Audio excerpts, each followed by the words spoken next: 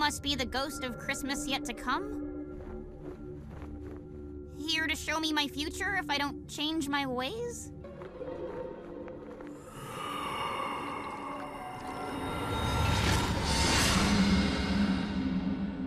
Where are we?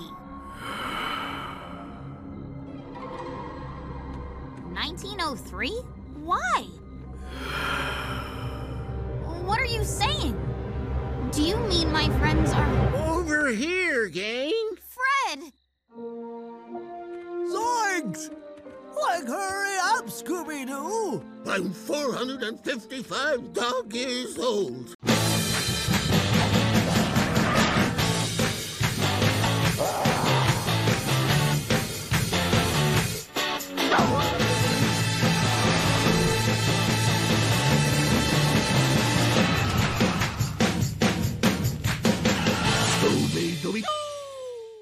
A big hello to all you mystery solvers out there, and welcome to Heavy Meddle, a podcast about Scooby-Doo. I'm your host, Ethan Brundine, and each week myself and a guest will take you through a mystery from somewhere in the vast history of the greatest cartoon of all time. My guest this week is returning to the podcast. It's Michael Brundine, my own father, and he is here for our holiday special to discuss Season 2, Episode 10 of Be Cool Scooby-Doo, Scroogey Doo is the name of the episode. Dad, welcome back to the show. Are you happy to be here? I am. Thank you, Ethan. Good. I'm very happy to be here. Good. I did spring it on you last minute that you were going to be doing this, but, you know. It's all right. You're a trooper. You're chipper. Always. Right. Roll up sleeves, jump right in. Right. Doesn't hurt to have somebody nearby that is always willing to talk about Scooby-Doo. Yeah, you know, I mean, other sons might come home for the Christmas break and like, hey, Dad, I need you to fix my carburetor or whatever. But this is relatively much easier than that. And I don't get any oil on my fingers. That's right. That's right. So it's been a while since you were on this show. It has. You've done several episodes since then, and I've listened to almost all of them. I try every week. My one fan. I enjoy. I don't think that's true, but I enjoy. I mean, I am your fan, but sure, I'm not the only one. I'm sure, but I do enjoy it when I get to listen to it. And it was, probably 6 months ago. It was the summer that we recorded and did that one on the Snow Ghost episode. So yeah, it's good to be back. Did. Well, I'm glad you're back for a very different kind of episode of Scooby-Doo, for sure. My question to you, because last time we talked in depth about your history with cartoons and the like. Learned all about all kinds of old man cartoons that you watched and everything like that. So my question is, what is your experience with Christmas media? Oh. Well, that's okay. Because I feel as though the idea of Christmas movies has become more and more of a thing over the past, let's say 30 years. Like you could say right around when like Home Alone and the Santa Claus and those kinds of movies were coming out is really when they became more and more of this is a genre that's going to come out every year. Sure. Let me start by saying Die Hard's a Christmas movie, so really that's where it starts. Sure. For a lot of people, but no, I kid. I think you're probably onto something there. Thinking back when I was really young, there weren't a lot of Christmas movies. I didn't even see It's a Wonderful Life. Like, we watched it in the week of school before Christmas when I was like a freshman, and that's the first time I'd ever seen the movie.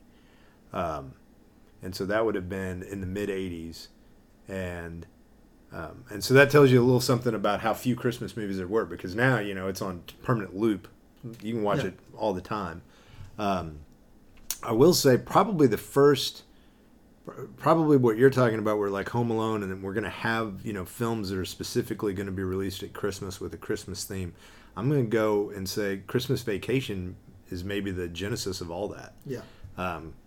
because I do remember when that movie came out, and then when it, for us, when it first was on VHS or DVD or whichever one it got released on first, I used to watch it, every year before it became on AMC or whoever, all the time. When I was real little, there were children's shows that were Christmas themed, and those came around every year. So obviously, Charlie Brown Christmas was an every year event. The Rankin Bass specials, like the claymation stuff, like Rudolph and Rudolph the Frosty Red-Nosed Reindeer, Frosty the Snowman, Santa Claus is Coming to Town was this little. There's a very particular kind of animation with redheaded people. Yeah, that's a part of, and they had the Heatmeister and that sort of thing. And so, but yeah, it's much later. I mean, it was really when. I remember Home Alone coming out. I was older then, but then you ended up with like the Santa Claus, and that took off. And so then there was the Santa Claus 1 and 2, and then of course Elf, kind of pushed it forward. And then Hallmark figured out that this is a way for them to get a bunch of people who normally would be reading sappy little romance novels that they bought at Walmart to just watch them on television for an hour and a half, but nonstop from like November 1st on. I have a friend who he's a connoisseur of the what I would consider to be the bad Christmas movie, and watches them every year. And he has breaks them. He could do a podcast on this because he has 4 or 5 themes that they all fit into, and not my thing, but yeah. But I remember wanting to see Rudolph every year. That was exciting. It's a fun little story. Frosty the Snowman was okay. I didn't like it nearly as much. And of course, Charlie Brown Christmas. I mean, I was upset when Apple bought it because I was like, okay, you're taking that out of the public realm for it to just be there every year. Yeah. So now we have Clark Griswold to tell us the true meaning of Christmas, which is not the same. Yeah, not as wholesome, I would say, probably. No. It is interesting because, like, if you look at when you were a kid, they did have Christmas specials from cartoons all the time. But, as we were looking at the options for this week, most of the Scooby-Doo Christmas media has been a relatively modern concept. Because the Jetsons had a Christmas thing, Flintstones I'm sure did, the Smurfs, that sort of thing. But for some reason, Scooby-Doo was not one of the go-to properties to make. Maybe because Scooby-Doo had more of a formula that like the Flintstones doesn't. Like the Flintstones is just a sitcom, Right. And like every sitcom has a Christmas episode. So you have to be at least more creative to come up with a Christmas bit for Scooby-Doo. That's true. I mean, part of it is it's probably kind of hard to morph the idea of let's have a villain with Christmas. That's not always something that you wanted or people do. The other part of it is like you said, those others don't have that same kind of formula, and so it's easy for them to have a moment. But what normally is done, and it's interesting that it took Scooby-Doo so long to do the same thing, is to riff off of Christmas Carol. Yeah, because there's a Mickey's Christmas Carol. The Muppets have done it.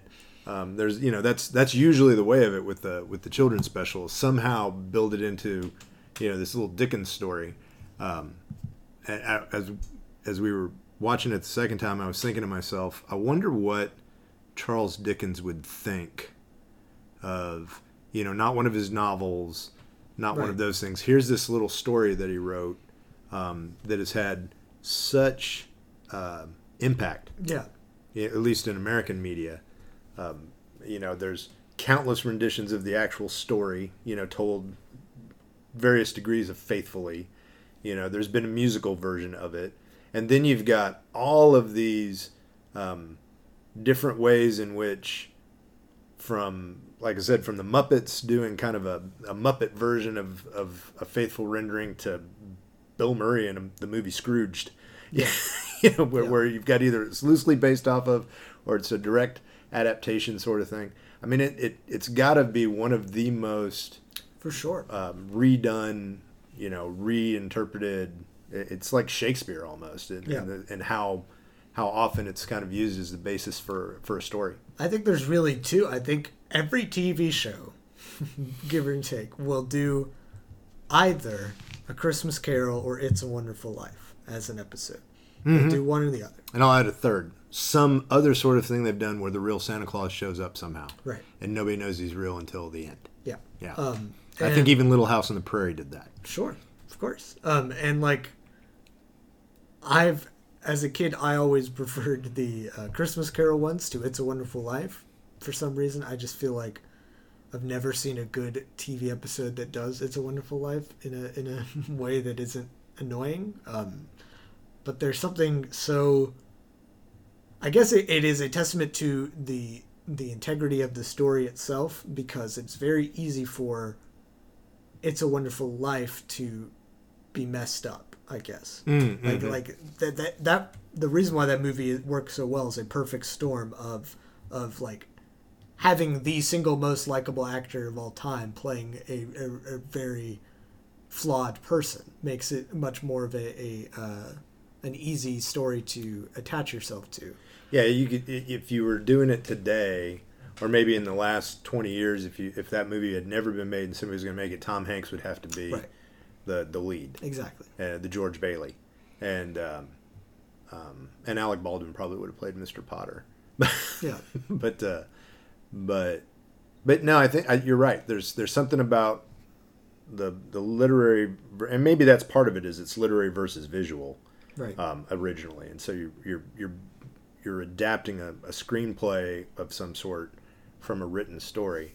That's probably a little bit easier to do than, you're seeing it now with the response West Side Story is getting, based off of changes that are being made to it. When you're doing something that's that sort of visual performance media, and you change it, it doesn't always. I haven't seen it, so I'm not making a comment about the new version of West Side Story. I'm just saying it's interesting that is not as easily done as another adaptation of a really well written novel or story. There's probably somebody who's done a doctoral work on that, but sure. But like I say, almost with the exception of somebody like Seinfeld, everybody who's had a TV show for a while, sometime the writers get, whether it's creative or lazy or the network just says, we want a Christmas special, and they go, all right, what do we do? And somebody's going to say, there's always Scrooge. Yeah. So. I think a part of it is like when you look at the two options, if you're going to suddenly throw all of this baggage onto a character of your sitcom and make them inherently unlikable, you have to make them unlikable for them to fit in as Scrooge or George Bailey at the beginning of the story. Right.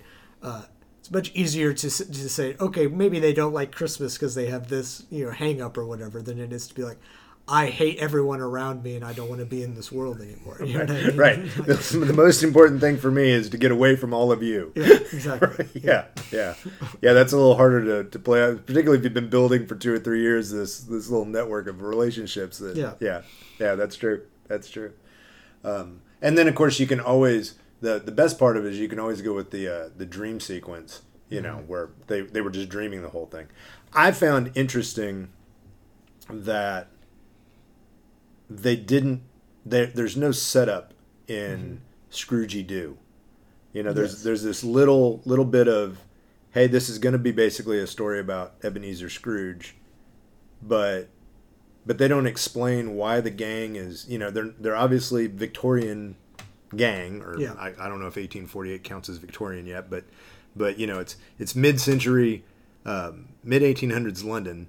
And they're just there as mid-1800s London versions of themselves. And there's no, we didn't do time travel. Yeah. We didn't do dream sequence. We haven't done anything to explain how this is happening. It's just boom. As if in, whether it's parallel universes or or just these five, almost like Mr. Inc. These five characters are always going to end up together somehow in every single lifetime. Yeah.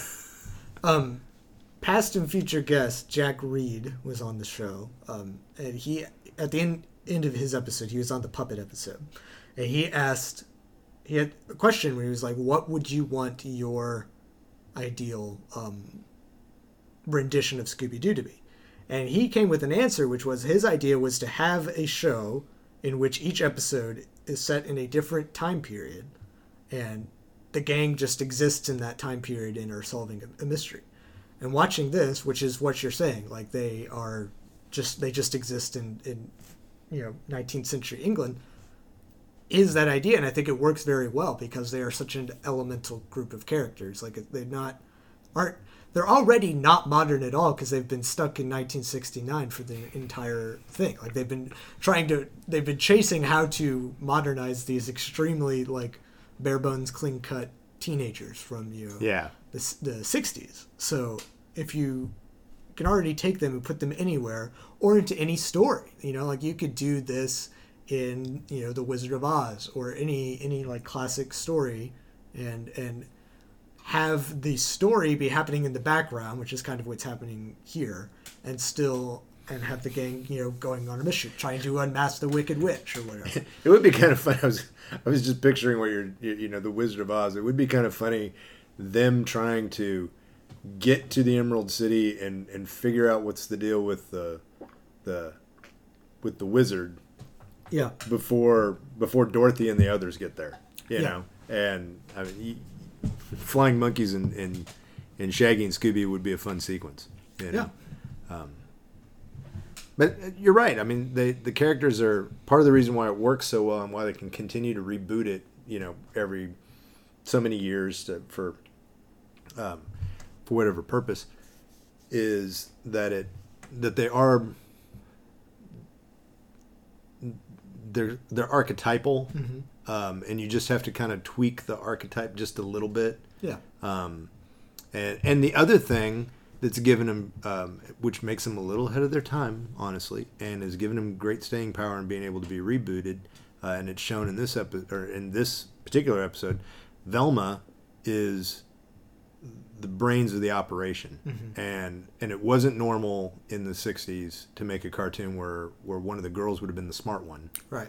And but that's also enabled it to continue to be able to be redone because it's original, and you can just make the girls smarter. You can make Velma even smarter along the way, and as our society has become better at not stereotyping girls as not being able to do math and science and those sorts of things, and rightly so, better at not thinking in those ways and giving everybody a shot. It's been able to move along with it as a result. Yeah. It would, it's interesting. The Simpsons are the same kind of thing. Yeah. Because the household grouping, mom, dad, two, brother, sister who are very different and yet similar, and then baby that doesn't have any, is just there, the third child, that can continue to go on for, until everybody who's associated with it decides they want to stop or maybe never. Like it may never end in terms of making episodes. But that's because there's not, the dynamic of parents and children don't change very much. And everybody knows hey, this is, when you really think about it, the base of it is Bart gets bored in school and he's a smart guy, but a trickster and not, this isn't a podcast about The Simpsons, but it works because of course it keeps working no matter what you do. And then you're just putting social commentary for your particular, zeitgeist on top of it. It's really, it works out brilliantly that way. I agree completely.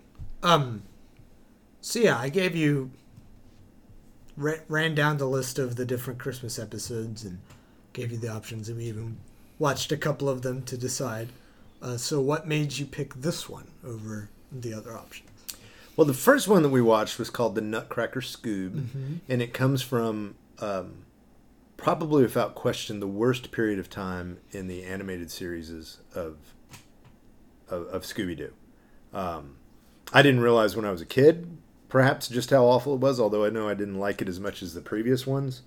But it's when you don't have that one. This one actually has Fred, which is nice, but you have no Fred and Velma, and you have Scrappy Doo.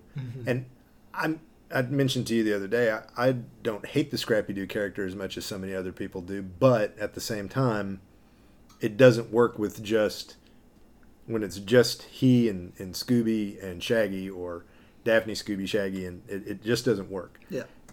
And it was almost unwatchable. It's not good.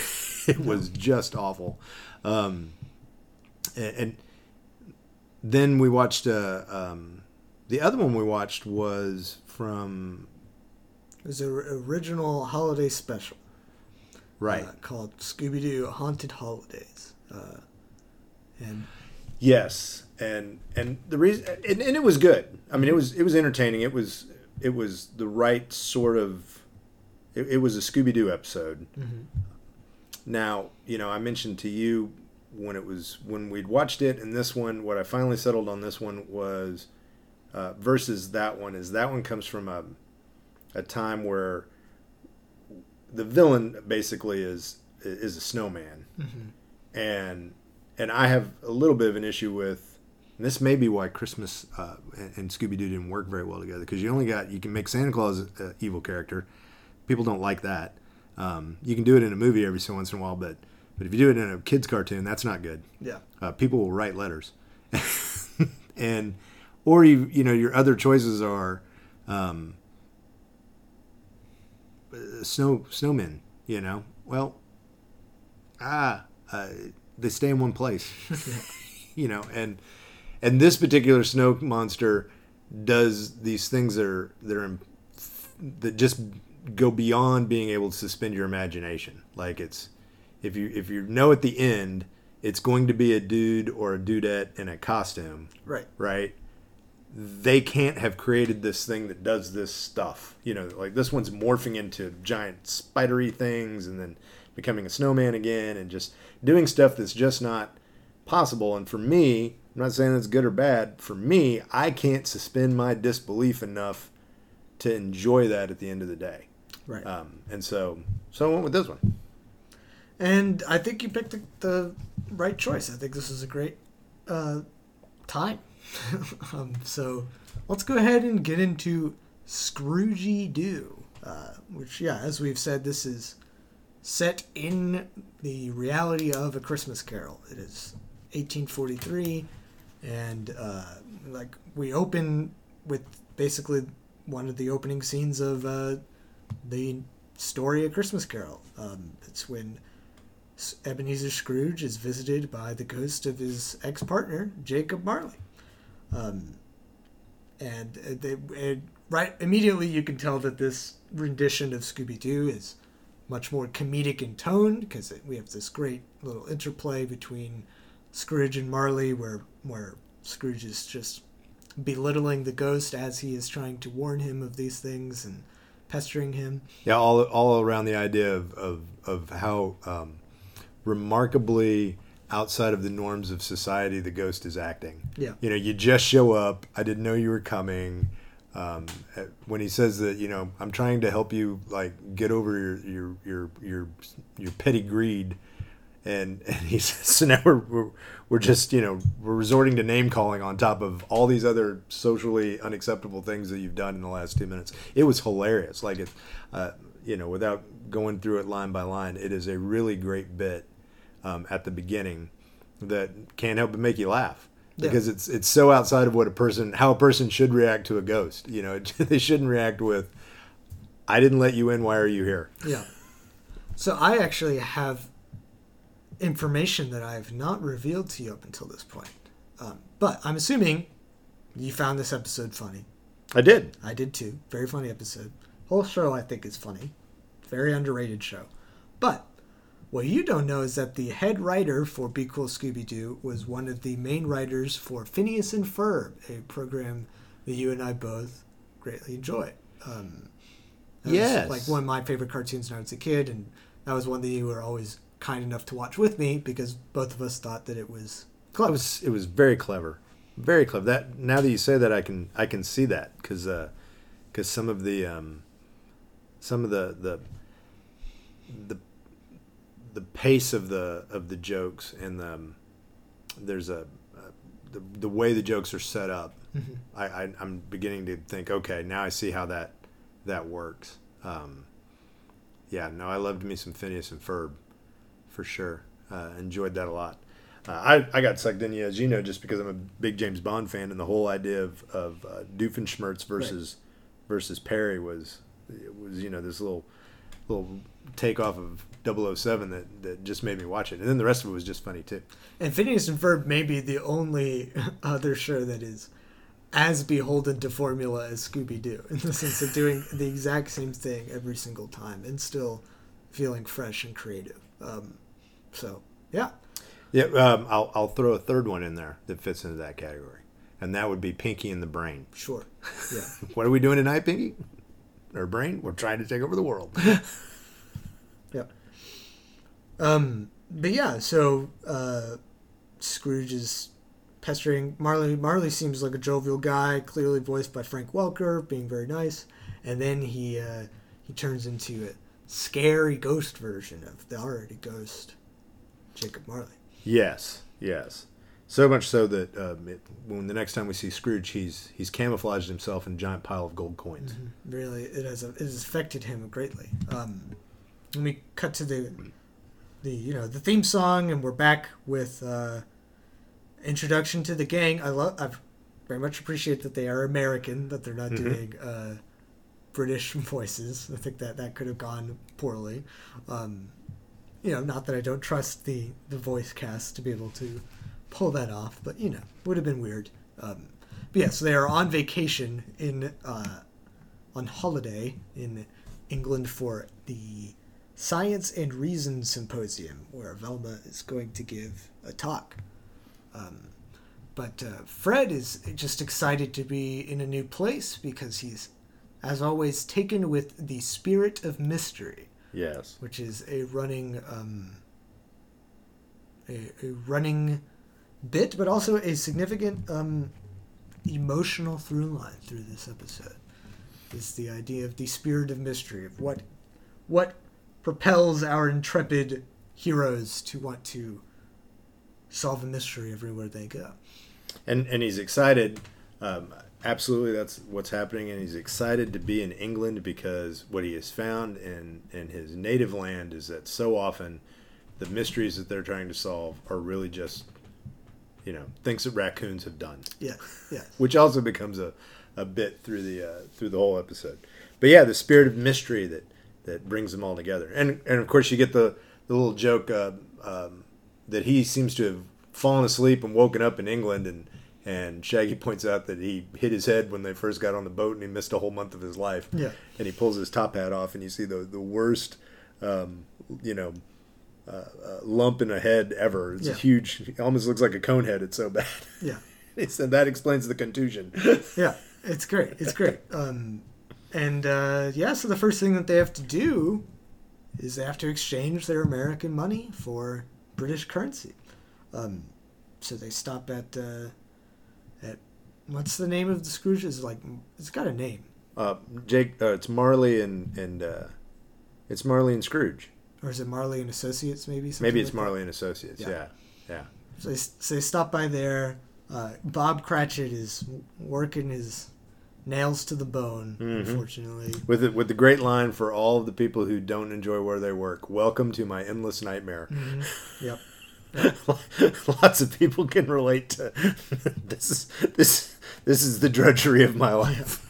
I do love the idea because, so often Cratchit is painted as this very moralistic, like stand up. Even in the worst circumstances of working for Scrooge, he's still a nice guy who's happy to be there. And I like that they're just like, no, this would be awful. Are you kidding? It's Christmas Eve and he's here for no reason. Right. No one has ever needed a union more than Bob Cratchit. Exactly. He wants one. They don't have them yet, but he wants one. Yeah, for sure. There's a fun bit where not only does he have a kid named Tiny Tim, he's got a bunch of kids named all different sizes of Tims. And one named Greg. And two twins named Middle Tim and Middle Tim. Mm-hmm. Yeah. It's good. Funny stuff. And yeah, he says that only Scrooge is authorized to handle the money, so they go upstairs, and as you say, he's hidden in a Scrooge McDuck money pile of gold coins, but he's always happy to assist a customer and make some money, even though he's frightened of ghosts.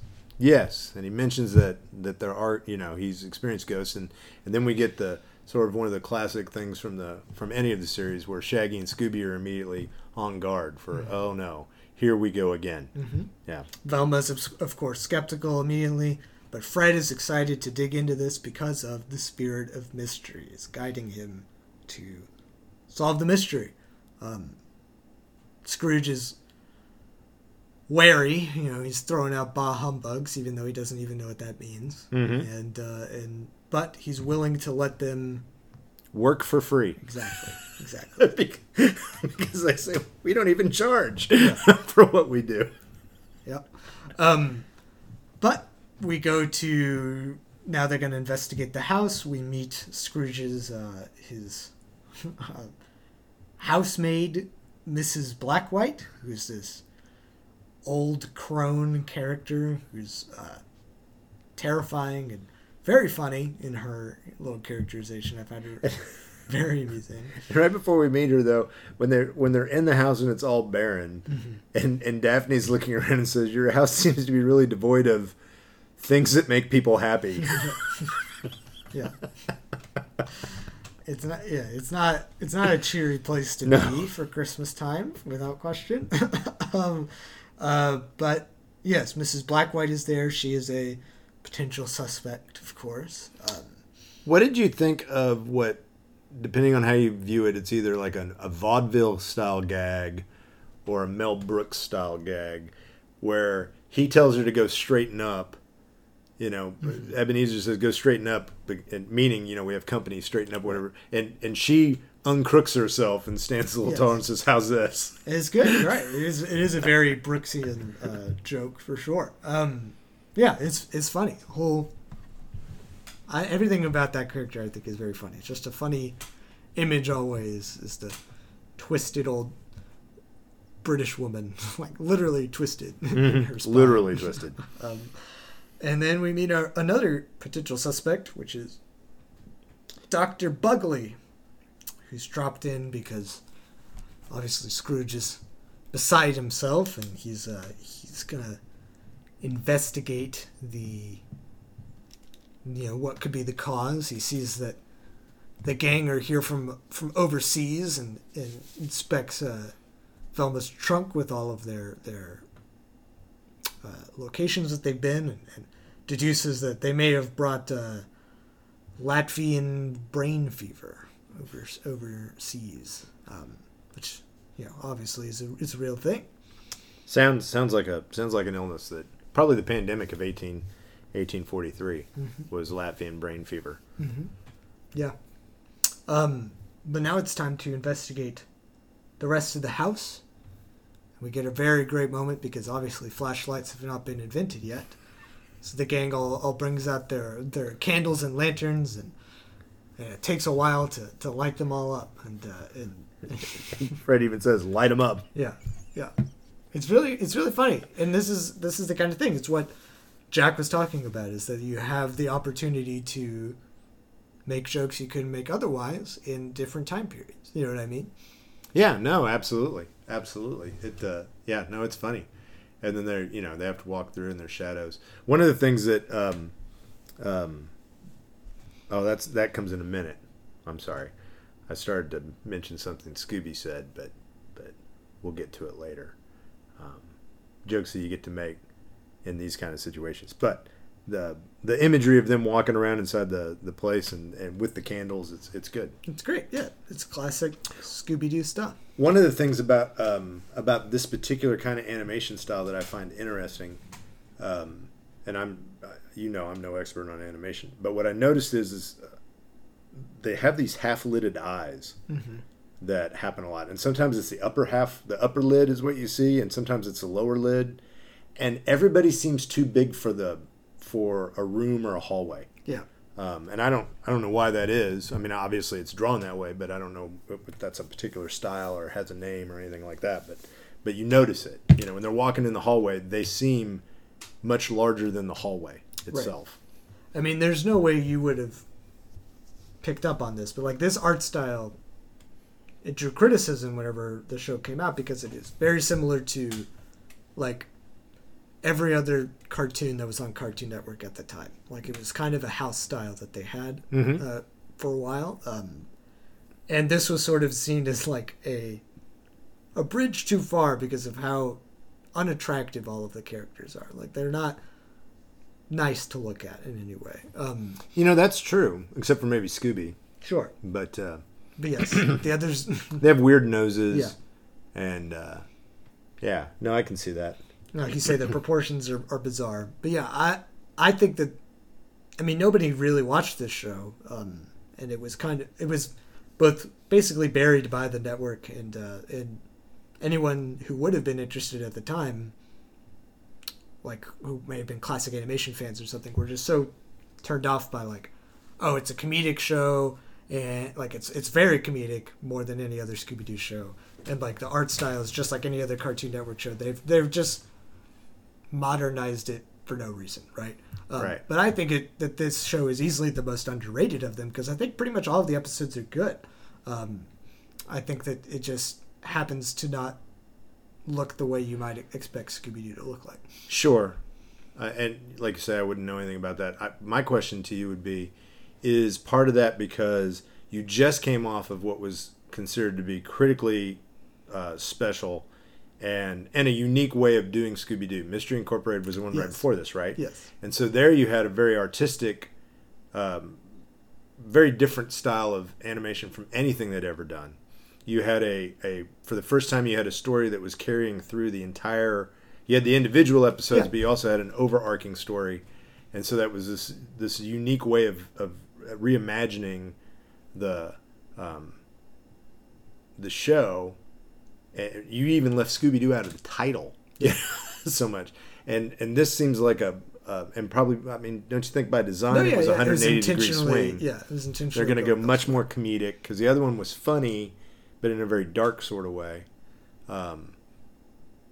And so it makes sense when you think about it in that sense. But maybe there were a lot of people that really liked what they had done and they'd branched out so far that then they were very disappointed that they kind of went back, felt like it was going backwards maybe. Definitely. Does that sound right? No, definitely for sure. I mean, this show came out only like 2 years after Mystery Incorporated ended. So, yeah, it definitely seems like, oh, okay, so you had the coolest idea you've had and now you're having what would be considered a very cheap idea. But I do think that it is actually a very well-written show. And I will say, because I've been vocal on this show about this before, that my only problem with Be Cool Scooby-Doo is Velma. I think that generally she is the downside to the show, but she is the star of the show here, and they really do great things with her. I really like Velma in this episode, and I think that this is a great format for that character, because usually in the others she's very rude and like a Debbie Downer in every situation, and in the other episodes it doesn't necessarily feel like they are friends because they're kind of mean to each other all the time, making fun of each other, whereas in this one it is all about how they are friends and they have to realize that, like by the end of the episodes, that Velma has to realize how much she loves her friends and enjoys solving mysteries with them, right? So I think that this is like the platonic ideal. It's a creative idea for an episode. It's a kind of a deconstruction of the formula in general, and is like a wonderful way to use this character, Velma, right? Mm-hmm. This is a fantastic episode of this show, I would say. One of the best that they've got. I don't know that I've ever seen an episode of Be Cool. I would be surprised if you had. Other than this. And to me, just visually seeing it, like if I'm flipping through and I see the art or the imagery, to me, and this isn't fair to either one of them, but What's New Scooby-Doo and Be Cool Scooby-Doo to me seem like the natural continuation of one another in some way.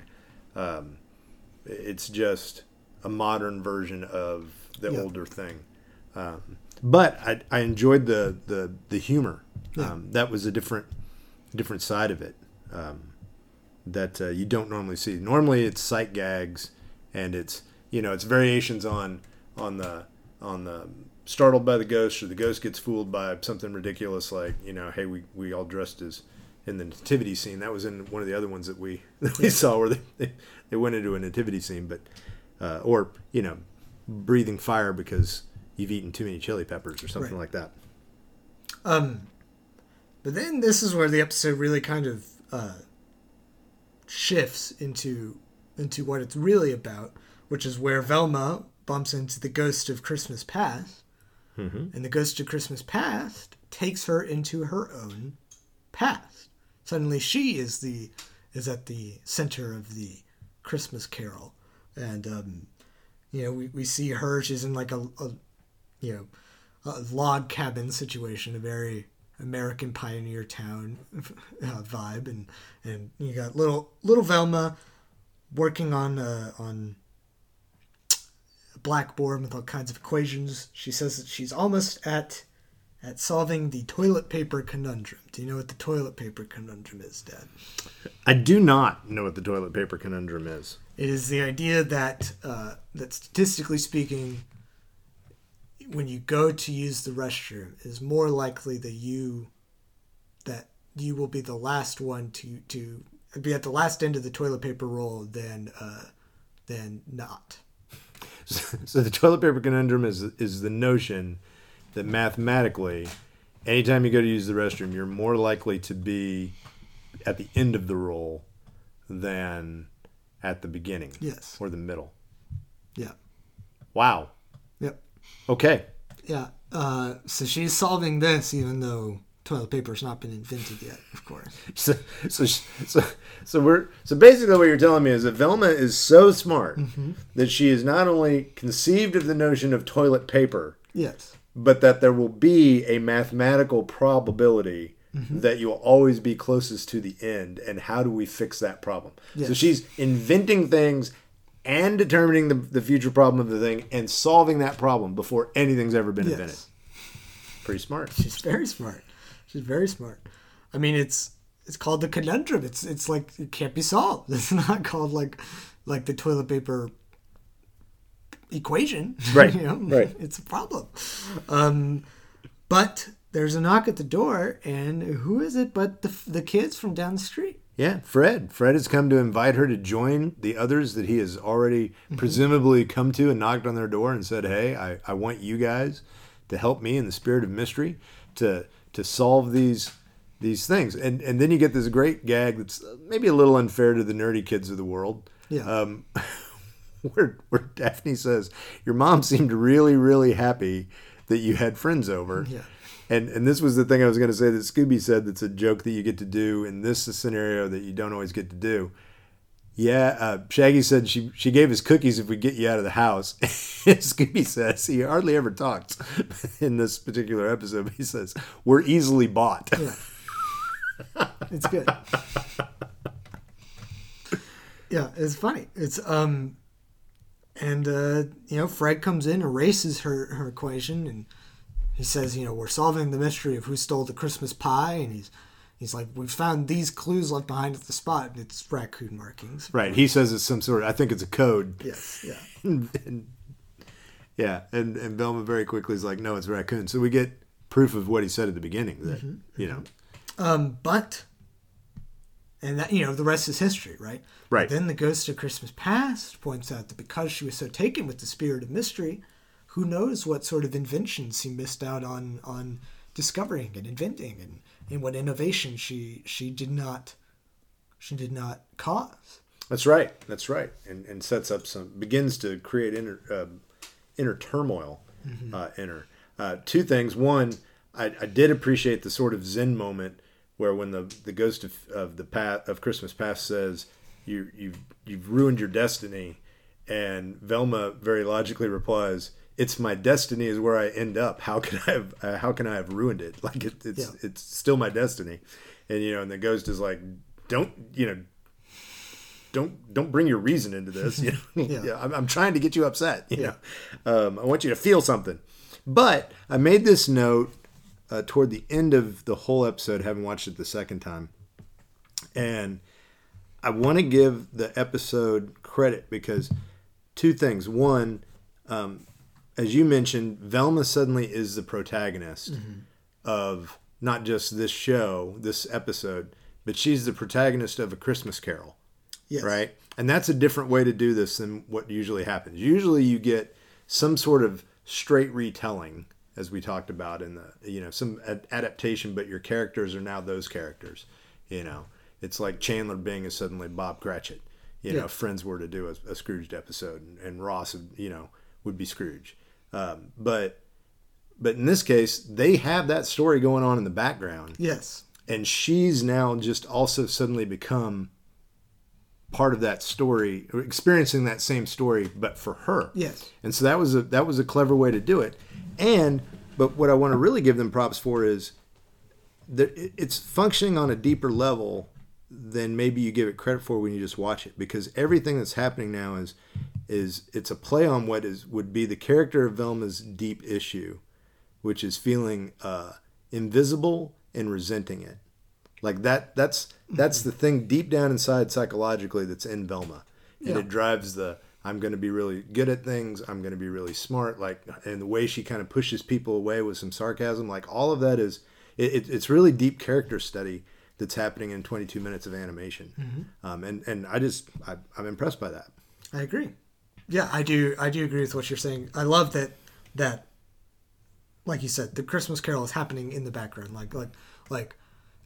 Ebenezer Scrooge comes downstairs and is like, hey, while you were doing that, I just got visited by the ghost of Christmas past, and she took me back to my childhood and this girl that I loved and all these things, and I'm feeling regret. Right. And this ongoing gag that they do with him that's just hilarious, where it's what's that word for, because he's a cold person. He doesn't know how to express emotions. They did it first with the first time the gag comes up is with Miss Blackwhite, where he's like, we have those, what's that word for people that are in your home that you want to leave? And they go, guess? And here it's like, well, it's that word for that feeling of, I wish I'd done things a little differently, or, they're like, regret. And he's like, yes, regret. And every time, it hits every time they do it. It doesn't get tired. It's really good. But yeah, so we're going to call the halfway point here. All right. And pause the discussion of Scroogey Doo to play a little game that you know so well. This game is called Scooby or Not Scooby. Coming up next, it's Be Cool, Scooby-Doo. Way this game works is I collect a series of titles, some of which will be from an episode of Scooby-Doo, and some will be from something else. And I wanted to give you a fair shake by picking a cartoon from your youth this time. So is it an episode of Scooby-Doo or an episode of Super Friends? Okay. So I know that you've seen. Yes. So here we go. A lot of Super Friends, by the way. I was shocked by how many episodes of Super Friends there were. So could be anything. Here we go. The Creature from the Dump. The Creature from the Dump. The Dump. Scooby-Doo. Yeah, I'm afraid not. This is an episode of The Super Friends. I, of course, have synopses for you.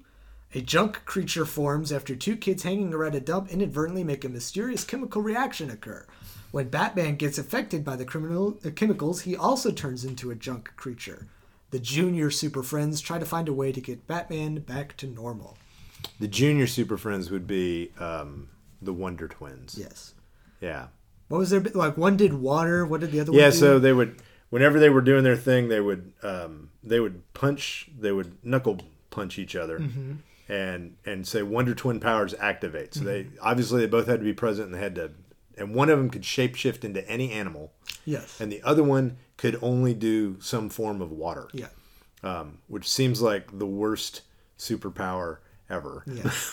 But they made it work. Usually when they wanted to transport someplace, literally the one would turn into an eagle, would have a bucket, and the other one would become water and get in the bucket and then fly them to wherever they were going. I don't know why he didn't then change into ice also to, not spill any of himself out. But I always kind of wonder, what happens when he... Anyhow. I can't believe Super Friends, with all the great villains of, you know, you have your pick of every villain in the DC universe, and you decide to make a junk monster from the dump. I mean, hey, they were inventing their own enemy there. How about Once Upon a Poltergeist? Scooby-Doo. This is another Super Friend. Oh my goodness, I'm 0 for 2. At the Wayne Building in Gotham City, a confused spirit of a Mohawk Indian terrorizes the area due to his belief that the building sits on top of an ancient burial site. Batman, Robin, and Apache Chiefs battle the spirit, but its power is greater. Apache Chief eventually finds the true burial ground, and instantly the Indian spirit apologizes for his destruction and peacefully fades away. Well, they wouldn't have made that one today, would they? Yeah, it's one of those things where it's like the show was actually very progressive for having an Indian character on the show, but the way that they, like a Native American character, but the way that they handle those storylines, perhaps not the most, progressive way. No doubt, in some sort of deep, overly white man voice toward the end, Exactly. Batman says something about how wonderful it is that the spirit left in peace, as you know you would expect Native Americans to do, therefore further stereotyping them. Yep. Yeah. Ghosts. This is what they do, Robin. Ghosts of the Ancient Astronauts. It's so funny how this show works. I've been in this moment before. I've listened to other people in this moment, and you get into this thing where you start to just second guess yourself all the time. Game theory, though, would say I need to just keep powering through what I same guess. Scooby-Doo. This is a Scooby-Doo. The kids, get a load of this one, frankly. The kids are on a South American expedition with Velma's uncle, Professor Cosmo Dinkley, to recover the Celestial Orb, a baseball-sized ruby that is a map to the lost Temple of Sirius. The temple is believed to have been built by the ancient astronauts and is filled with secrets and treasure. It soon seems that they are not the only ones searching. Professor Dinkley's ex-assistant Harriet Mullins is lurking in the background, waiting to steal the orb. Wow. There's a lot going on there. That's another 2-part special of the new Scooby-Doo mysteries, a la the Nutcracker Scoob. So I'm sure it was wonderful. Wonderful, yes. The animation was probably really watchable too. It probably didn't look at all like some sort of fourth grader had drawn it on a notebook paper in their third period rest class. Yep. The Makeup Monster. Okay, so we're at a Super Friends episode. It would be some sort of strange, sort of sexist, chauvinistic thing from the 70s where their makeup is causing the women to I don't know, think for themselves, or maybe just become like Stepford wives. And Diana Prince would end up buying some of the makeup, and so they would have to, rescue Wonder Woman from a fate worse than death, being a housewife. If it's a Scooby-Doo episode, it's got to be centered around Daphne in some way.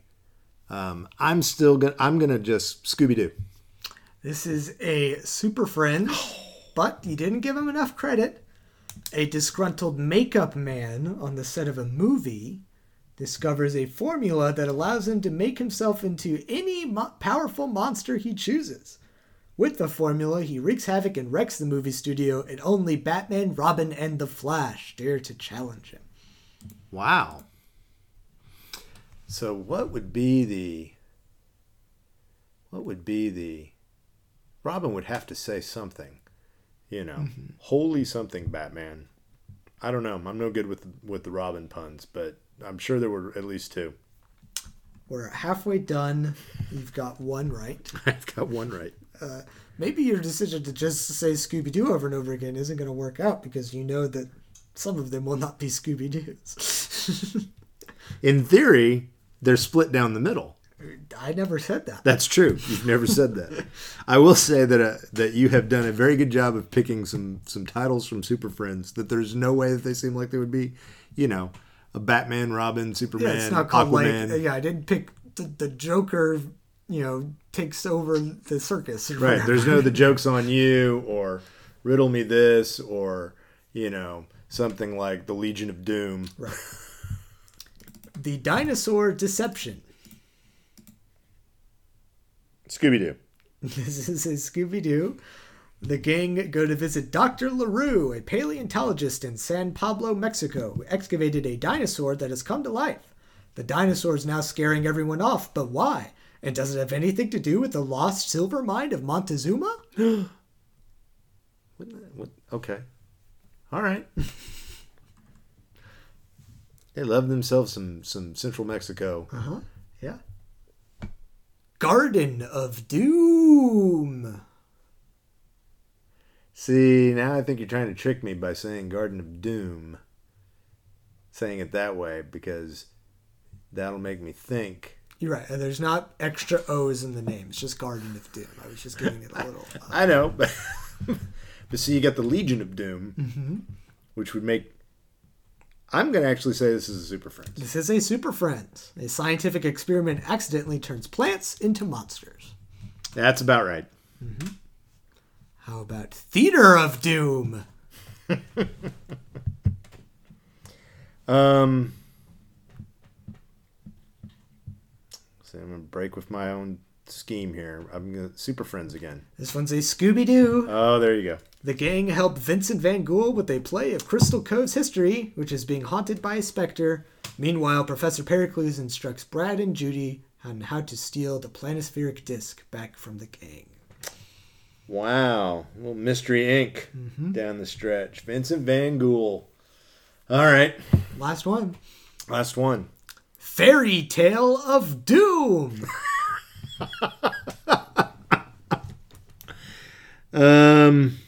Super Friends. Yes. With the Toy Man's help, the Legion of Doom transports 3 of the Super Friends into the pages of 3 storybooks, where they will remain forever unless they escape within 12 hours. I remember this episode. This is one I had as a kid, and I remember thinking it was a good idea for an episode. 4 and 4. There you go. Hit 500. Not bad since I started 0 and 2. Next, it's more Be Cool Scooby-Doo. All right, so back to Scroogey Doo. What a title. More investigating is going to happen here as the gang splits up and Fred and Velma are going to Dr. Bugley's to investigate while he is upstairs tending to Ebenezer. He has a great line where he says, I don't think there's anything wrong with any of you that a good cup of mercury can't solve. Just funny. It is funny. And Fred replies, we'll call you when the telephone is invented. While they are in Dr. Bugley's, they find some letters from Bob Cratchit, which are to Ebenezer Scrooge, pleading him to consider paying for Tiny Tim's medical bills. Yes, apparently healthcare was an issue in 1843, just as it is all the time. Yep. I would believe that. They find a whole number of prescriptions written for Scrooge because he seems to be a bit of a hypochondriac. Right. Including a great gag, and one of those examples of a gag that is really for any adult who happens to be watching, because most of the kids aren't going to get it, or maybe a teenager is going to get it, but, stuff you would expect, and menopause is just thrown in as a word. Like, he's been treated for menopause. Yeah. He definitely seems to be paranoid, because... Yes. But yeah, so Velma... leaves Fred alone in the to do the investigating because they have this whole interplay where Velma's like asking Fred if there's anything more to life than solving mysteries, Right. And Fred is incapable of thinking of anything possible. Doesn't even understand the question. Yeah. How she has says that I don't understand what you're saying. What could you possibly mean? Yeah. In fact, the entire existence of a question is a mystery that needs to be solved. Right. So so she leaves him to continue doing what he's doing, and out on the street she encounters the ghost of Christmas present. Yes. Which is always dressed the same way. Mm-hmm. It's interesting, to me, one of the things is, back to that staying power of the story. And it's, when does this episode come out? 2016. Okay, so 2016. It's interesting that there's a little bit of explanation as they go written into it. But generally speaking, there's this base assumption that anybody who starts to watch this show is going to know, even just from the title. If we say Scroogey Doo, everybody's going to go, "Oh, we're doing a Christmas Carol." Yeah, you know, and it's just fascinating to me that that's still.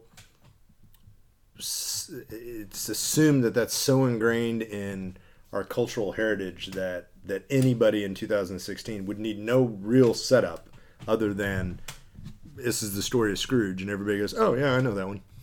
Yeah, because it's got to be 150 years after it was written, maybe not quite that long, but more than 100 for sure. Because obviously it was written before the 1900s, and anyhow, so that's pretty wild. I was thinking about this too, that there's always this rhythm of it's the ghost of Christmas past is always a girl. The ghost of Christmas present is always a heavyset dude. Mm-hmm. As though the current Christmas is always a festival of what's that word? Bacchanal and consumption. You know? Yeah.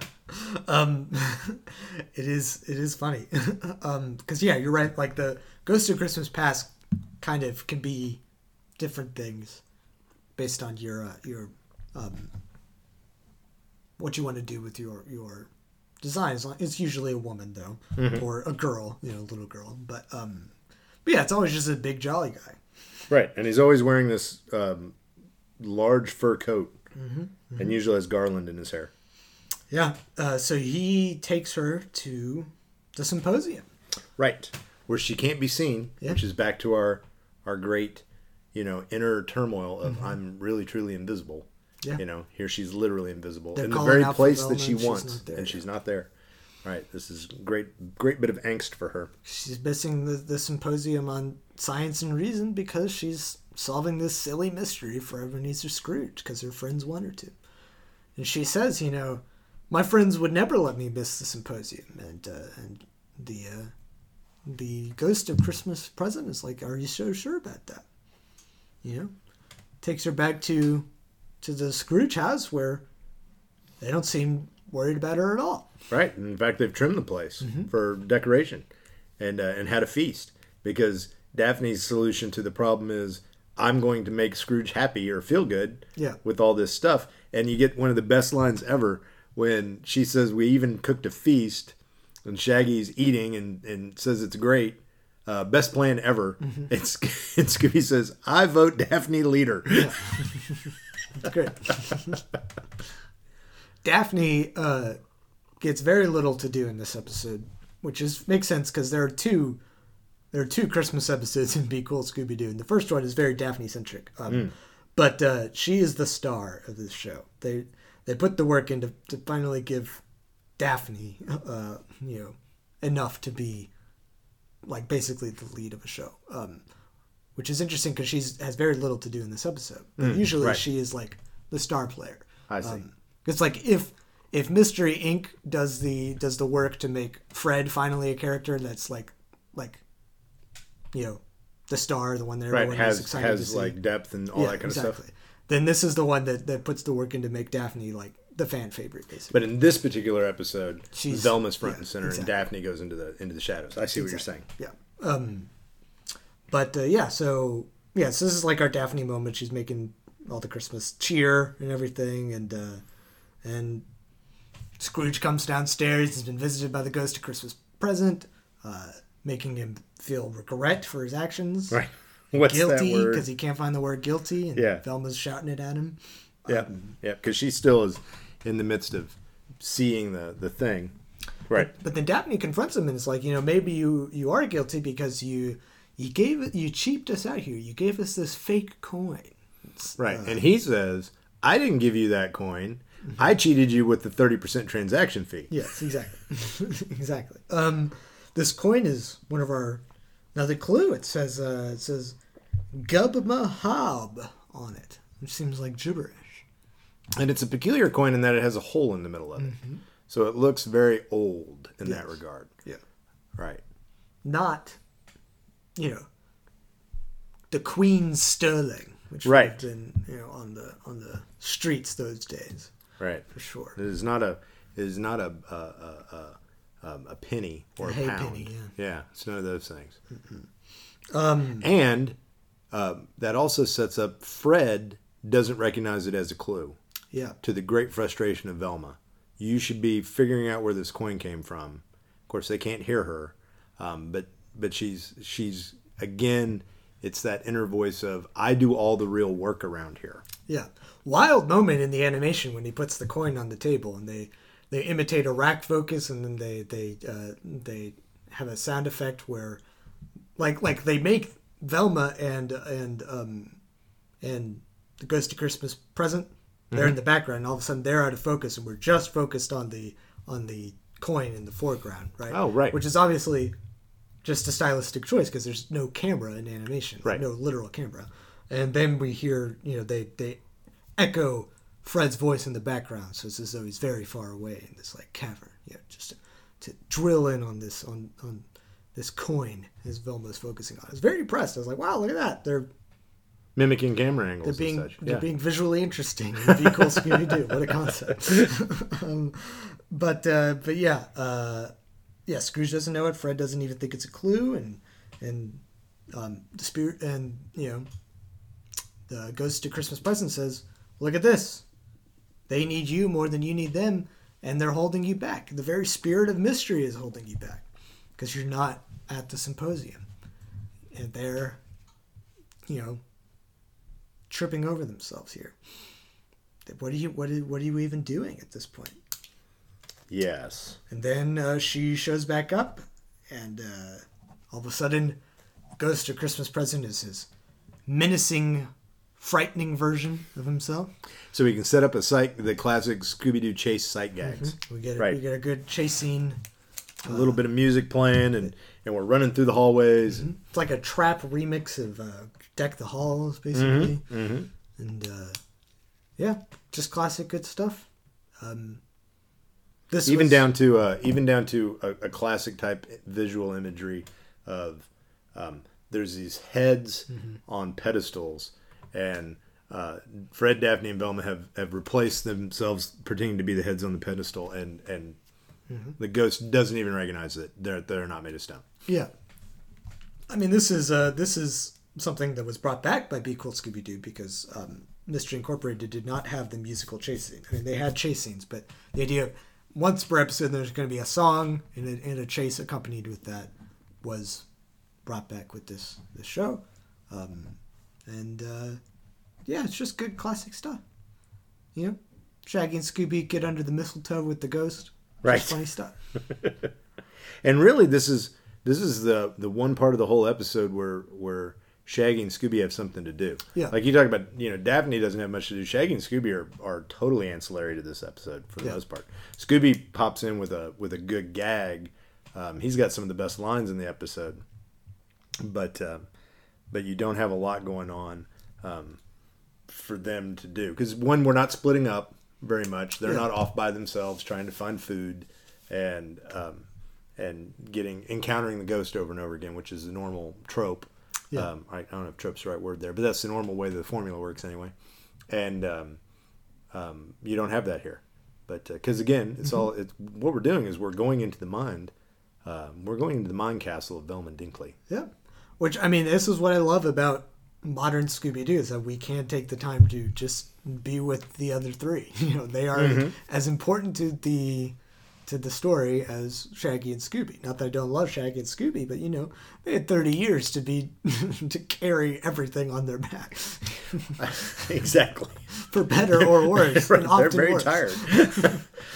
One of the things that I thought was funny was when Ebenezer comes down and he's trying to find the word for guilt or regret, Daphne says something that basically implies that regret is the spirit of Christmas. It's like, really, the spirit of Christmas is regret? Like that's a very cynical joke, you know. But it could be true. Could be. So yeah, they send the ghost into a chimney, and he, like a reverse Santa Claus, he gets launched out of the top of it and flies in the sky. And then Velma gets into a fight with the other members of the gang. Yes. She even says "bah humbug." She does. And what's weird is it comes, and we'll learn later that there's a reason for that in terms of the story, but it's almost the kind of thing you would expect in an hour-long episode where we're setting up, kind of like you and I rewatched the Scooby-Doo movie the other night, or at least portions of it. We kind of jump back and forth into it. But, it starts out with a reason for them to all split up. Yeah. And something they've explored a few times. But there's not a lot of time left in the episode for Velma to be ticked off and leaving. Yeah. Yeah, but I mean, she's spiraling. She goes and she has a brief conversation with Lady Blackwhite, who's not very helpful. No, and in fact, climbs into the clock. Yeah, exactly. But she's like, do you ever think that maybe you've been wasting your life? Which is a big question for Velma, because it is true that she has more potential than the others, I would say. Yes. In terms of where she could be, what she could be. And it doesn't take much to have more potential than a dog. That's true. But the other ones are not living into any of their potential. Yeah. And Miss Blackwhite kind of basically goes, see, there you go. That's the that you're growing up. Yeah. Good for you. You should embrace your miserableness. Yeah. I do like it. And then, as she's drinking her tea, she's visited by the ghost of Christmas yet to come. Yes. Yeah. Who, in classic style, doesn't speak. Mm-hmm. And Velma has to basically say, "Are you the ghost of Christmas yet to come?" It's interesting that the normally you think of it, everybody talks about it and they go Christmas past, Christmas present, Christmas future. But that's not what Dickens said. It wasn't Christmas future. It was yet to come, more open-ended. And of course, is the Christmas yet to come is apparently when you die. Because it's always the Grim Reaper. Yeah. And the skeletal finger, very ominous thing. He sticks his finger in her tea, and all of a sudden now we go from 1843 to she's in the 1903, and she's in the graveyard scene, and they're setting us up for a classic, Christmas Carol, because Scrooge, of course, whose grave is that? And she's starting to say, whose grave is this? And then she sees that there are 4 of them that are all 75 years old, or 78 years old rather.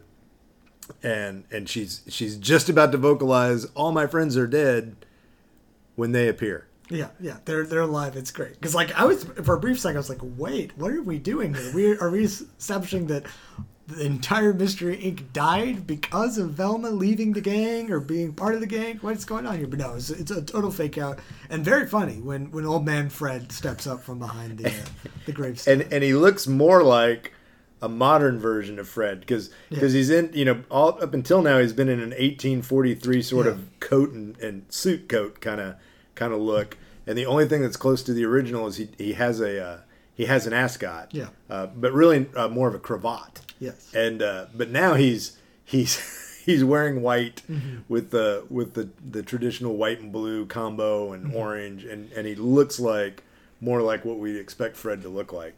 And Shaggy too. Shaggy shows up, and he's in brown pants with suspenders but a green shirt. And the thing that's just so funny is the dog is still there. Yeah. And Scooby says, "I'm 455 dog years old." Yeah. Yeah. And then they're bait for another monster, and Shaggy says, "Always the bait." Yeah. And Scooby says, "If it ain't broke." Yeah. Yeah, it's great. I mean, they're in the graveyard. A gargoyle shows up, and they very quick situation because he just falls into an open grave and they unmask him. Right. And it's old lady Velma. Yes. Behind the mask.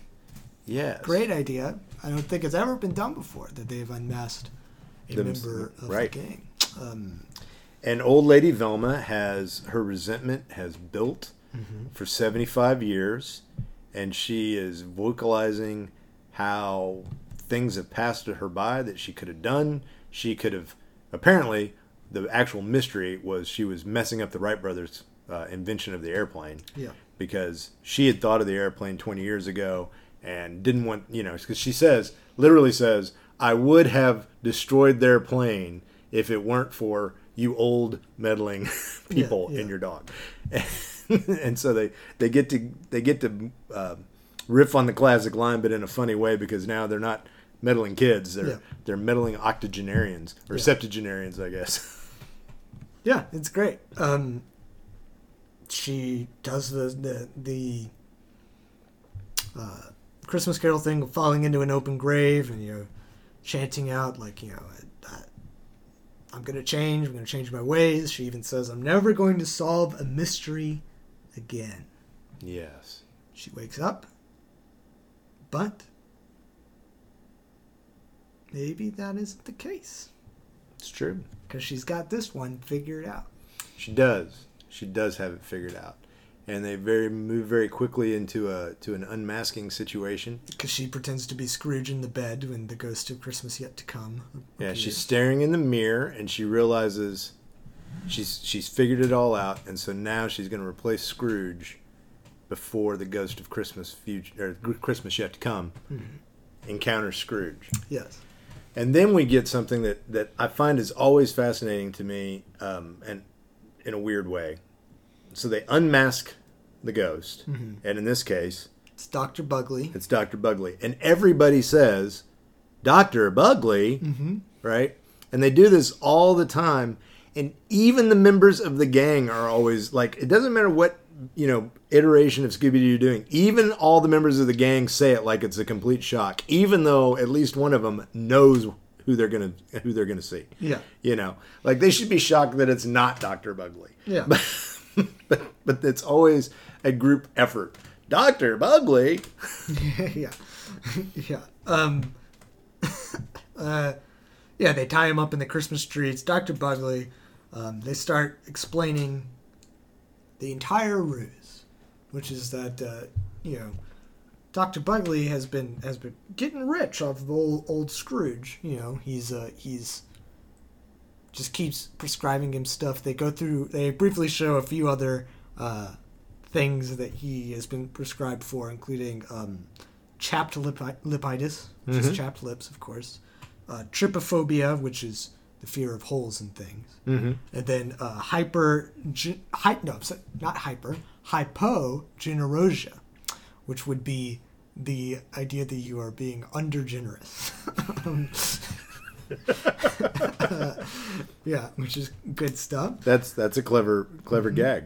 But then it's revealed that Dr. Bugley is just a little too greedy because he started seeing these letters.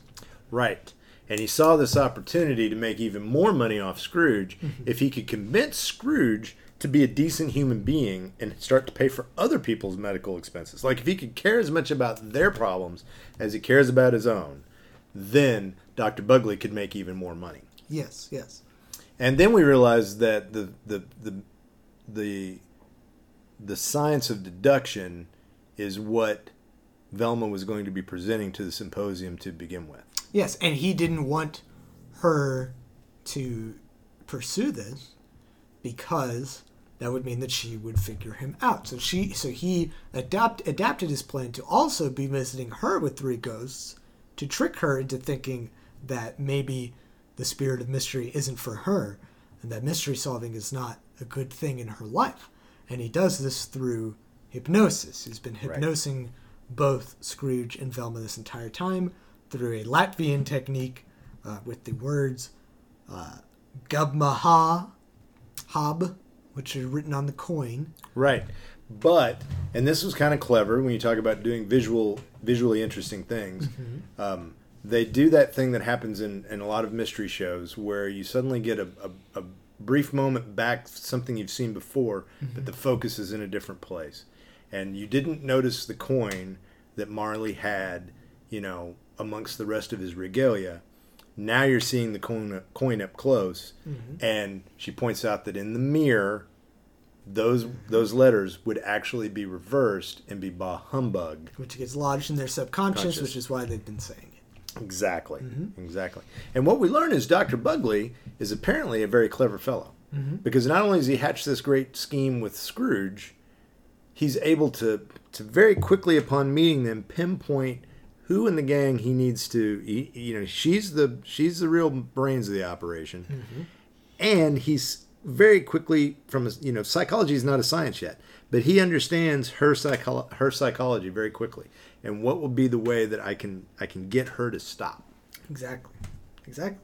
It's very good because it's a great way to be like, well, we can't end this episode with Velma having realized that mystery solving isn't for her, right? Even though maybe there is some truth to what the ghosts were saying. It does obviously strike a certain chord in her, but she realizes how much she does love her friends. Right. Which is great. Right.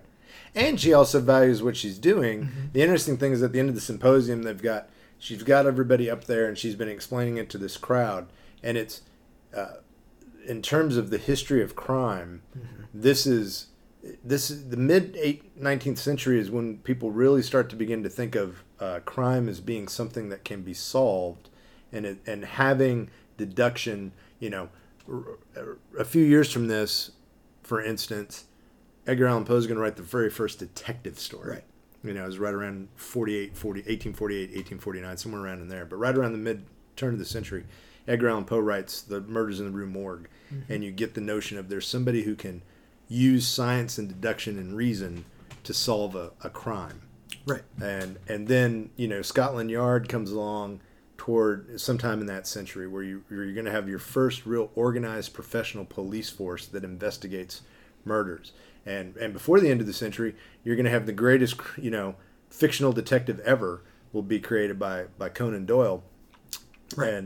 and work along these same lines. And so it's fun to see Velma at a symposium of great minds in England talking about the science of deduction. The science of deduction. That's her presentation. And so this is like the genesis of that sort of thought process. And so it's fun. It is. It's great. It's very good. But of course, this unfortunately means that Scrooge gets away scot-free. He doesn't have to learn a lesson at all because it was all a scam. Right, it was all a scam. He can continue to be greedy, he says. I can continue to be greedy. And then you get this great line from Cratchit, who's also in the audience, who says, "Wonderful work, you've doomed us all."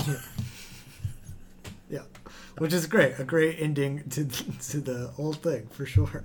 And yeah, it concludes on the closing of the Christmas Carol book, and it's been being read by Mrs. Blackwhite, who is in fact raccoons in disguise. Yes, because it's always raccoons, and we even hear Fred snarling the word again, raccoons. Yep. And there you have it. That is Scroogey Doo, which we will get a chance to share our final thoughts and rank it here in a second. But before we do that, Dad, it's time for Jinkies or Stinkies. Yes.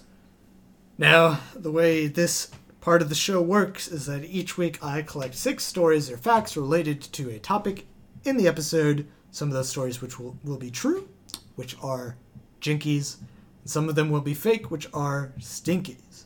Now, obviously, the topic is Christmas, because it's the Christmas episode. So, here we go.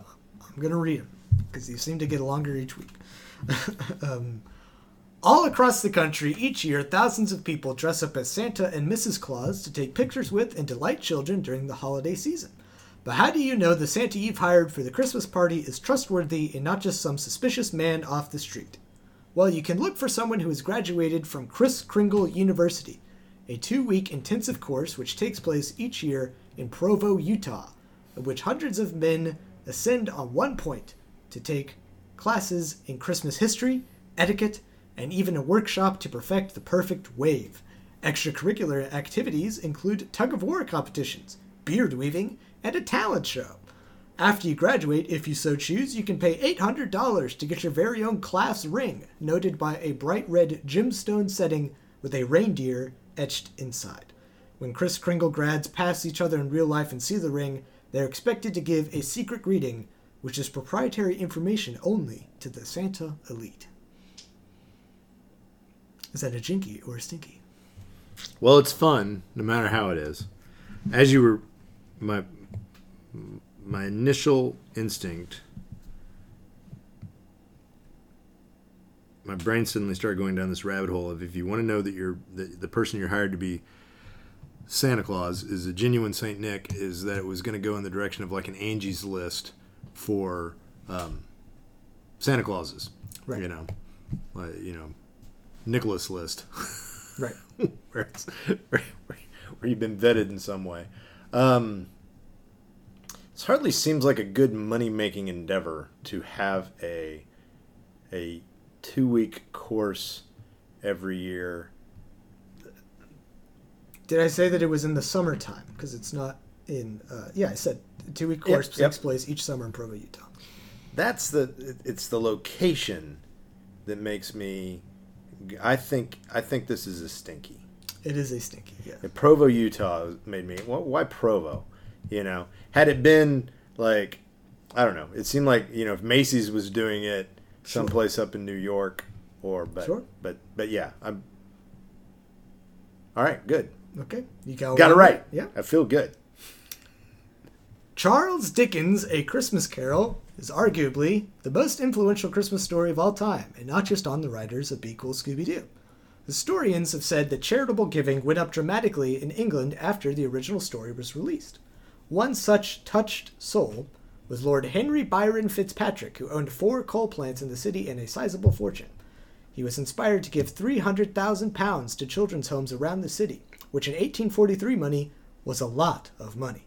But while he was feeling altruistic, it certainly didn't inspire him that much, because he didn't spend any of his own fortune, but instead spent the money he had put away for his 3 sons' trust funds. The sons got together and sued their dad and got the transaction reversed, so no money went to the orphans. I feel as though I've known that there was a reaction like that. Not necessarily that one, but there was. I feel like I've heard before that there was a lot of transformational response.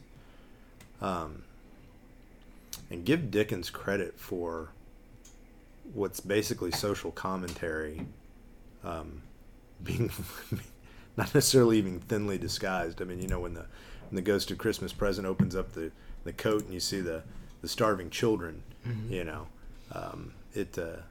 It's interesting. We don't have as much of that sort of stick it to the man thought process. Everybody's out to make their dollar. I'm going to say, though, that this is a jinky. This is a stinky. Well done. It is true that there was, at least I read somewhere that there was supposedly, people, charitable giving went up, but there's no such person as Lord Henry Byron Fitzpatrick, and all that is fake. It's a good name, though. Lord Henry Byron Fitzpatrick. Mm-hmm. Clever. Children from the Netherlands find Christmas time more frightening than they do merry due to a particularly grisly folk legend. Most people have heard of the German Krampus, but few have heard of the Dutch equivalent, Getsmanden, or Goatman. Everyone knows that Santa keeps a list of those who are naughty and nice, but who enforces these rules? Instead of worrying about coal in their stocking, Dutch children must fear the Getsmanden, a 10-foot-tall bipedal goat man with a coal-black beard. If you make the naughty list, Getsmanden will find you where you're sleeping Christmas Eve, drag you out into the snow, and rip out your organs, replacing your insides with straw, leaving you in bed as a present for your weary parents and a warning to other children. Over time, the Getsmanden myth has gone through changes and softened a little bit, but there are still families who are keeping the gruesome tradition alive to make sure their kids are extra nice around the holidays. Well, time has certainly changed from an elf on a shelf, hadn't it? Mm-hmm. Okay, so is it plausible that there would be a dark-bearded goat man who disembowels children as a warning? Today we would say no, that's not what we would come up with, but you certainly could. Medieval stuff is weird. You've got the goat man is kind of a devil figure. Blackbeard, that makes sense. What's the name of it again? Getsmanden, which means goat man. Getsmanden, which would mean goat man. I only know that it means, I don't speak Dutch. I gotta take your word for that. And we've already established that you make some of this stuff up.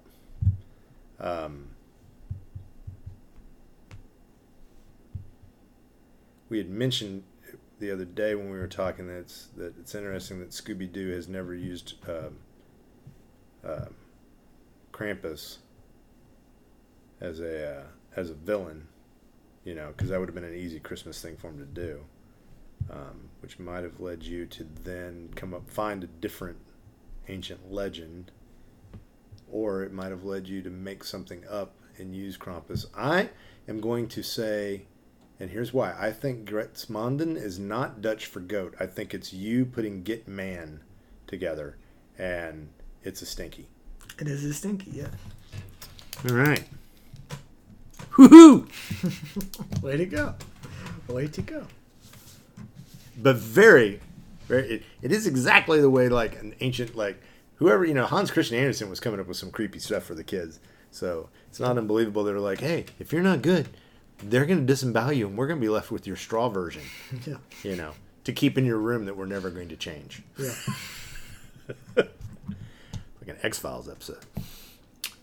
Legends have been told of the Tickle Me Elmo, the most sought-after Christmas gift of all time. But if a few things had gone a little differently, no one would have ever wanted the doll. Before Tycho got the license to Sesame Street toys, the doll was originally known as Ticklish Tina, a mouse-like creature in a bow and dress that you could tickle until she cried of laughter. The design was significantly less cute due to Tina having an uncannily human face despite otherwise rodentine features. It was also unclear how old Ticklish Tina was supposed to be, unlike the eternally cherubic Elmo. And to top it all off, it's adorable when Elmo giggles with glee, but Tina, not so much. Tycho hired veteran voice actor Sue Grenwald, known for her work on the Magic School Bus, to record an original laugh, but the one she chose was a little too punchy with a bizarre Brooklyn accent to it. Thankfully, they worked out the deal with Sesame Street to license the toy, and the rest is history. Is Ticklish Tina true or false?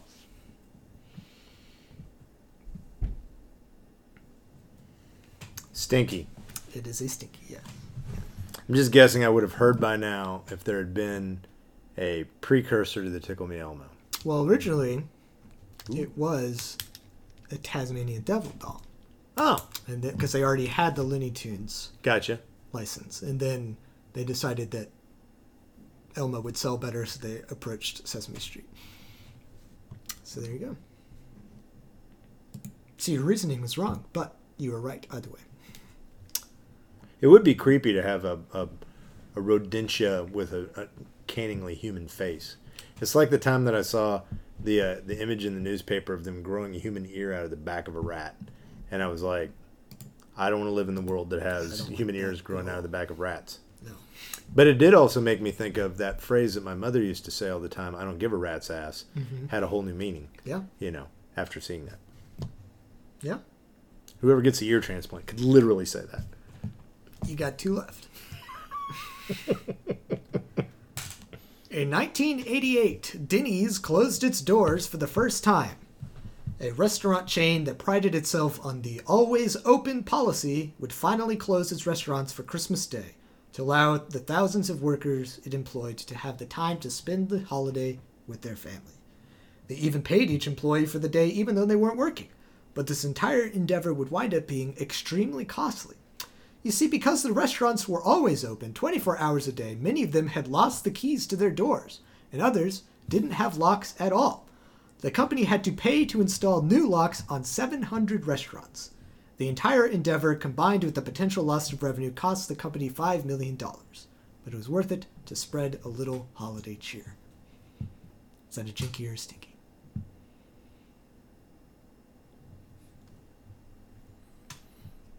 The not having locks seems implausible.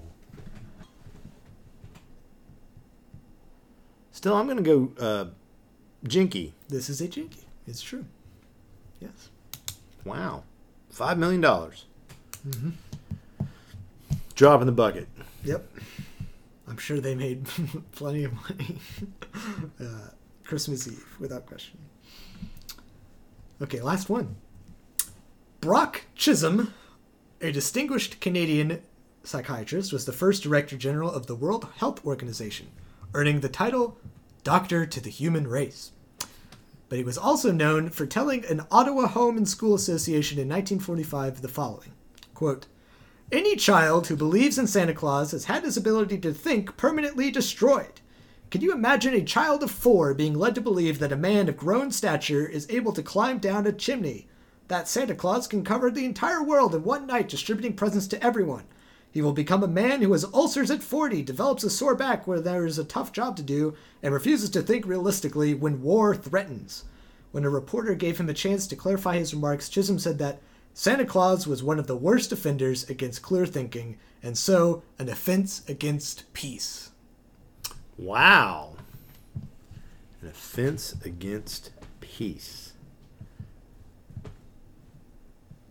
Did you mention a year? 1945 is when he was. 1945. I don't know if that was before or after the World Health Organization, but that is when he told. That is when this quote is from.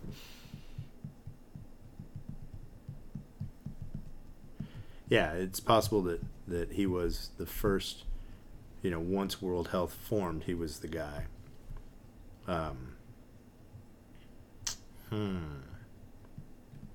Brock Chisholm sounds like the name of a person from a bad Western.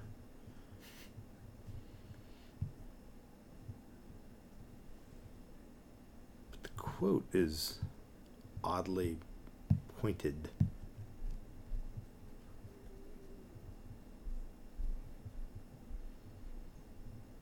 Definitely see where somebody toward the end of the war would be, opposed to magical thinking and also opposed to, had become so deeply cynical that they didn't appreciate the value of paternal lies.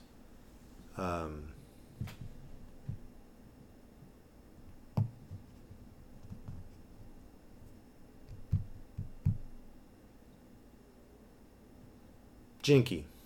It is a jinky. Bit of a different one, but I found the quote just stunning. Yes. Stunning. A threat to peace. Mm-hmm. Belief in Santa Claus is a threat to peace. Yes. Yeah. Well, you did great. You only missed one. Yeah, I know. I was like, I'm feeling good. Great about job. That. Thanks. Great job. Thank you. Wow. I'm still like.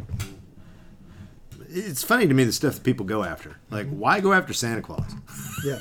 I mean, in 1945, I'm sure you had other things worth talking about. Yeah. Yeah. All right. That was Jinkies or Stinkies. It just leaves us with ranking this episode on our Heavy Meddle tier list. There are 5 tiers. The bottom tier is the Rut Road tier. That's the worst of the worst episodes we hate. From that is the Scooby-Dumb tiers for episodes we think are dumb, obviously, but, not rank. The middle tier is the Just Another Mystery tier. That's for things that are middle of the road, don't do anything special. Up from that is the Groovy tier. It's for episodes that we like a lot, but just don't do enough to make it into the cream of the crop, the best of the best, the Golden Scoob tier of Scooby-Doo. What are we thinking for Be Cool Scooby-Doo Season 2, Episode 10, Scroogey Doo? Well, it definitely is not one of the bottom 2. It is not. There's no question about that. Had we done Nutcracker Scoob, that would have been literally the bottom. It's ranked. It's a terrible episode. It is not good. I also don't know that I would put this. I don't know that you can put this in Golden Scoop category. It's very good, and you may disagree with me about this. It's very good, but I don't know when you do sort of a one-off, and I don't know. It depends on what criteria you want to use, because Scooby and Shaggy are kind of ancillary, and there's a lot of things that aren't there. I don't know if it gets to be the best example of a Scooby-Doo. Sure. That being said, though, you could also say because you've done some really clever things with the characters and the formula, and you've tweaked it just enough to make it really its own thing uniquely. Maybe that does get you into that category. But I don't know. I could be persuaded either way. I think. I think it is very special. I think that it is one of the best Velma episodes. Certainly, like, if you're excluding Mr. Incorporated, this is like, there aren't very many great Velma episodes. This is a great Velma episode. Right. I do think that you're right, though, if you're looking at it like, I mean, there's not like an iconic monster design here, because it's just sort of like, okay, we just sort of did the things from the Christmas Carol. And there aren't, like you say, Scooby and Shaggy are sidelined and all that sort of thing. So I could be persuaded to do just go groovy on this one. Groovy's tier 2, right? Yes. Yeah. No, I definitely think that it's funny. Before we started talking about it, I thought to myself, maybe it's middle of the road. But as I started to appreciate more deeply, they could have done this episode in an hour and it still would have been entertaining to watch. Yeah. Like it's that good at, but kudos to them that it's not longer with intentional bits for Shaggy and Scooby that didn't, like the Scooby-Doo movies. Sometimes they just have these extended things that aren't necessary. This is tight. It's good. I think you're right. Groovy is the way to go. It's groovy For sure. Yeah. It's really good, and yeah, it's great. Yeah, for sure. Well, Dad, you did it. You completed another episode of Heavy Meddle. Thank you for joining me last minute on this one. I really appreciate it. Glad to do it. Very, very happy with. Got to see something I hadn't never seen before either. So that's good. For sure. And now I know to look out for raccoons. Yeah, you got it. Keep an eye out. They're shifty. Do you have anything you want to plug, Dad? As you know, we talked. You asked me, do I remember the format of the show? And I said at the end, you're going to ask me if I have anything to plug, and I'm going to say I don't. I do think somebody needs to write a screenplay with a thinly veiled Jeff Bezos as Ebenezer Scrooge. That would be good. So somebody out there listening to this, that's the thing. He needs to be told to get better. Yeah. And so there's that. And then I haven't done it this year. Last year we thought through in 5 minutes, what a Hallmark Christmas movie plot, and right. and I think that should become like a game that people play, where you reach into a hat or randomly generate occupation, person's name, location, create a Hallmark Christmas movie plot. Yeah. Out of those things, and whoever does the best one wins. That would be a fun game, but no, I don't have anything to plug. Okay, great. For me, if you want to follow me, you can follow me at @TheRealBrandine on Twitter. I tweet there. You can follow the show on Twitter at Heavy Meddle Pod. That's how you immediately find out whenever there's a new episode. If you like the show, this is first time listening. Every week the guest changes, but I am always here, and we'll talk about any episode of Scooby-Doo at all. It could be from any era, but I've got big news, which is in January, for the first time ever on Heavy Meddle, a Scooby-Doo podcast. We're going to be discussing the direct-to-video films. We've got a whole month lined up of direct-to-video movies, some fun returning guests and some new faces. We're going to start out. The first one will be the first week of January, and that episode is going to be Scooby-Doo and the Ghoul School. A real awesome. Classic. Got two really fun guests coming back to the show. First ever time having two guests on one episode, because it was just such a big topic that we wanted to talk about, and it was a very fun episode. We've already recorded it, and I think you're going to like it a lot. But yeah, so we got a whole month. For all you people that are always asking me, when are you going to cover the movies? That's your time right then. You got 4 whole episodes lined up for you, so I hope you enjoyed those, and we'll see you then. There's one more episode in between, however, because there's 1 week left in 2021. So next week we'll be back with Scooby-Doo, Where Are You? Covering What the Hex is Going On. Ooh, that's exciting. Yeah, very, very great episode of television, and that one is. So if you are subscribed, keep an eye out for that. And until next time, remember, to all you meddling kids out there, to stay groovy and merry. Scooby-Doo! I gotta have some time to make my mind up. Love you, Scooby-Doo. Gotta be sure I like what I can see.